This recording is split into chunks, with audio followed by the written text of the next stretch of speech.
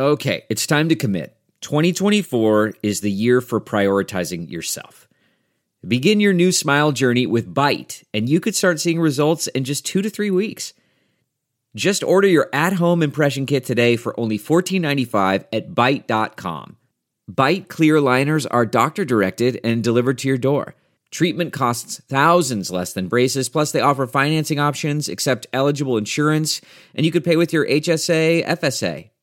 Get 80% off your impression kit when you use code WONDERY at Byte.com. That's BYTE.com. Start your confidence journey today with Byte. Welcome to another Pitt Panther Rants, another Sports Rants podcast. Vlad Harris, your host, brought to you by The Sports Drink. All right, guys. It's Tuesday. Tomorrow, the ACC tournament starts today, but tomorrow Pitt plays.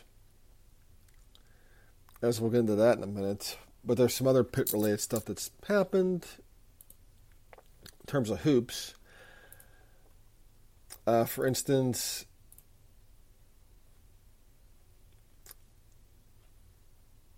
Lance White was relieved of his duties as Pitt women's head coach.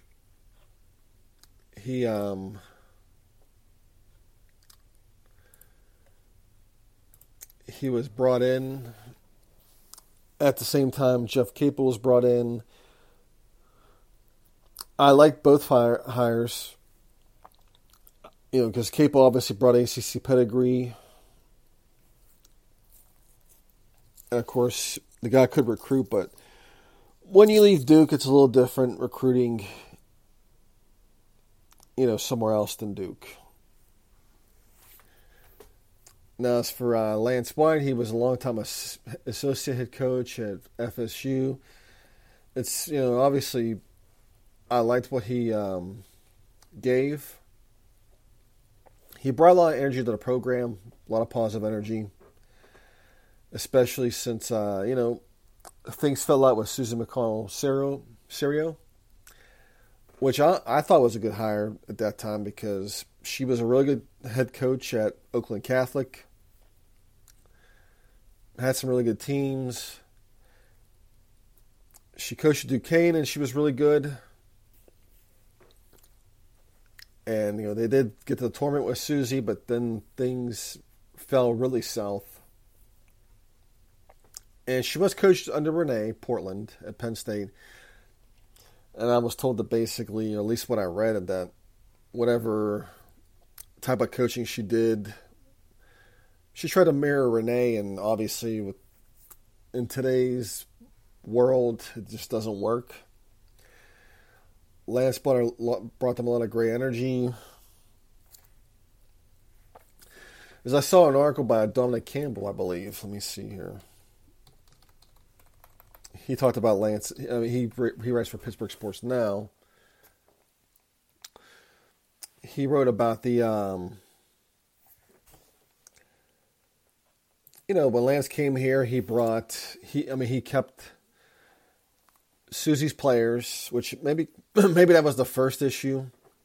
Because if you're doing a total rebuild, you may want to, if these players aren't going to work for you, you may want to tell some of them to move on. You can't please everybody. I guess maybe he tried to do that early on. Then COVID hit, which took a toll on recruiting. It seemed like he was bringing some good players, but it just wasn't. It didn't give reason for optimism on the court. Now they did have that upset win over Notre Dame. And I had high hopes for them coming into this, this season. I didn't think they would make the tournament, but I thought there would be something there to give us some sort of optimism for the future. Once conference play started, this team just took a nosedive, and even Lance himself, he's usually not a big person. He started to waver as well, and it's at the end of the day, it was this was probably it's not probably, it's the right decision to make. Great guy. Did all he could. It just it just didn't. We just didn't get the results.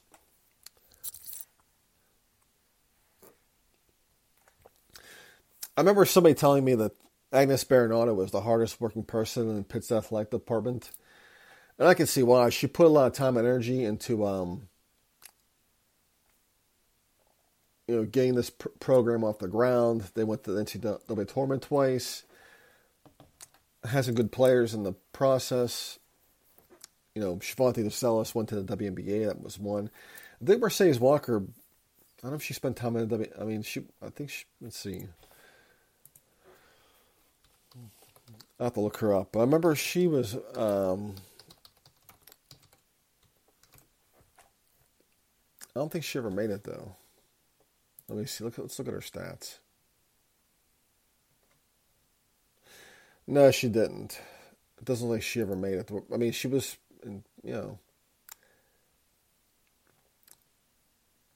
I think at one time she was a prospect. I mean, yeah, she was actually... Yep, she was actually on the Houston Comets. The Houston Comets were a really good WNBA franchise at one time. They won, I think, they won the first 4 championships. Then they eventually would fold. But then they had Pitt, they did have a commit from her sister, Markel Walker, who ended up decommitting and going to UCLA. That was the first ball to drop. And then, of course, they lose Pepper Wilson and a bunch of other players as well. And, that program could not afford to lose a whole recruiting class, and they did. And eventually Agnes's tenure ended as well.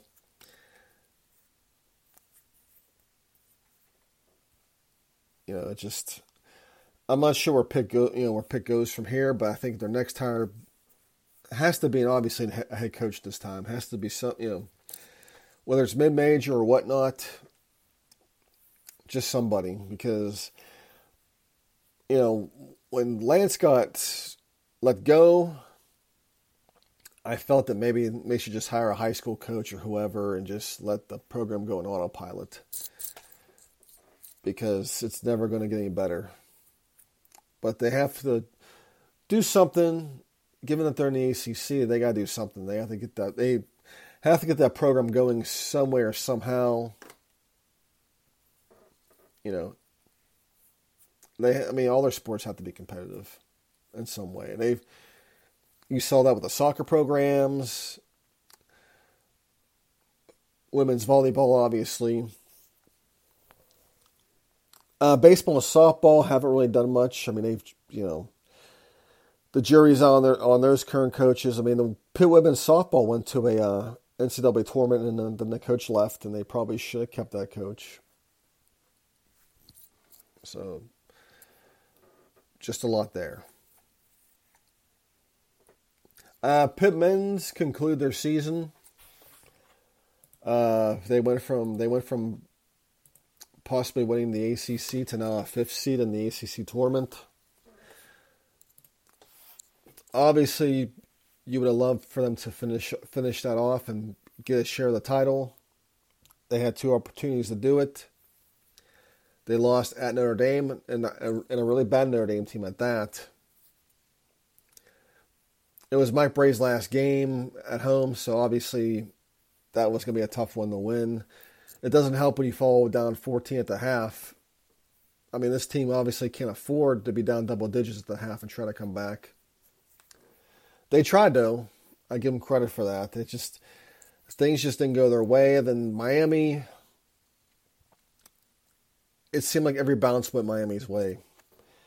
On top of that, they got out-rebounded, and you can't afford to do that. They got out-rebounded and out-hustled in that game. In the end, though, they did have a chance to win it. I was frustrated with that because I thought they should win for the 2 and try to get overtime.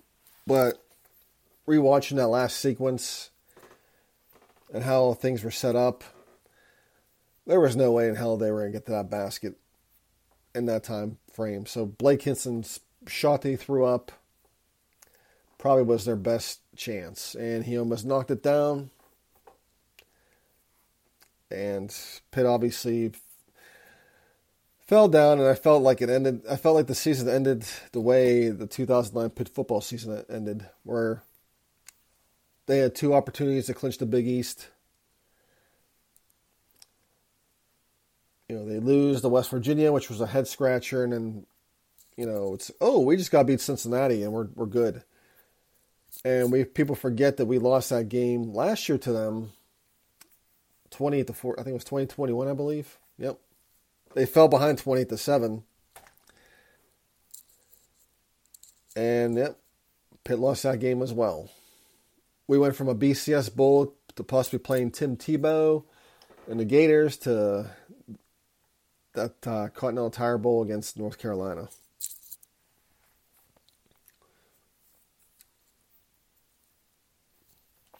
But that final game against Miami, I mean, Federico and Greg Elliott didn't have much production, and despite that, they still had a chance at the end because they needed something out of those two guys and just couldn't get it. And it seemed like every time they were clawing back, Miami would knock down a three or whatever. I mean, that's been a big issue especially the last two games has been Pitt's defense. It just hasn't been what it was. I mean, these guys could be tired as well. They could be worn out. It's a long season. Their rotation isn't much. I mean, that's one thing I say about Lance White that Donovan Campbell points out is that Lance was subbing out five players at a time, and you can't really get good chemistry that way when you do that. Pitt obviously had no choice because of the roster. They're not really deep. But as the game ended, Jeff Capel made the decision to not let his players talk to the media, which upset some people in the media. Ellen Saunders, for one person, didn't like it. He called it a slap in the face. I have no issues with Allen. I like his work. He's a very interactive person on Twitter as well. I mean, whether you agree with him or not, he's going to give you what he feels. He's not going to insult your intelligence. He's just telling you this is how this is my reasoning. I think at the end of the day, this was Jeff Capel's decision to make. He probably came in that locker room. Probably saw these guys were pissed off. Probably weren't happy. And was like, yeah, you know what, let's just get back on the road. Let's just get back on the plane and get home. And just clear our heads. So, I mean, I don't think Capel was doing it to play head games in the media that like some coaches do. Or out of pettiness. I just think he saw how they were and just said, you know what, yeah, let's not do this. Let me answer my questions and whatnot, and let's go home. And the players did have a players only meeting, and obviously it was positive. And one person in particular said he feels it doesn't change their mindset, but it was a meeting that had to happen. I just hope that mindset is good, and it's just they're pissed off because they could have won the title. And that was their goal, and it didn't happen. But they got the ACC tournament, right? Coming up. I mean, tomorrow they play the winner of Florida State and Georgia Tech. Neither team is going to be easy. The games here on out aren't going to be easy, but they're obviously still kind of on the bubble. Some have them in, some don't. But you don't want to leave. You don't want to cast any doubt to the committee, especially when you lost your last three road games, which was Virginia Tech, Notre Dame, and Miami. Virginia Tech and Miami. I mean, Virginia Tech, very very mediocre team. Same with Notre Dame, very bad team. You lose those two games. Those are games you can't afford to lose. I mean, if they win those two and then maybe they lose that close one to Miami, that they're not, there's no doubt. I mean, there's no concern. But you want to get this tournament win so you're not creating any more concern. Because you don't know what's going to happen. in championship week. But this Pitt team was picked to finish near the bottom of the ACC early in the year. And as the season went on, I really wasn't crazy about how they looked. I mean, they got blown out by Michigan and West Virginia. They lost a heartbreaker to VCU. And their non-conference, there were games where they were just, I don't know if they were lethargic, but then second half they would turn it up. But the way they played in that non-conference, it left me a lot of doubt that they were going to be anything good when conference play began. But then they beat Northwestern, they beat NC State, and then they just rolled after that. I mean, they were picked to finish again near the bottom, and they almost won the conference title. So I mean, there's, I definitely tip my hat to that program. That team, Jeff Capel, I tip my hat to those guys. I mean, they did win a lot of close games, but at the end of the day, they won them. That's all that matters. They found ways to win games, and that's the thing that you can say about this team is you can't really count them out because they're always going to try to find a way to come back or find a way to give themselves a chance, to get in the W column. As far as the awards go, Jeff Capel won ACC Coach of the Year, which was a no-brainer. He had a hell of a year. Can't go wrong with that. I mean, it was an obvious choice. Jamarius Burton, first team All-ACC. Blake Hinson, second team. So, that's all good stuff. I mean, they had, Nelly Cummings had a great year. A lot of guys just stepped in. Federico, Greg Elliott. So there's,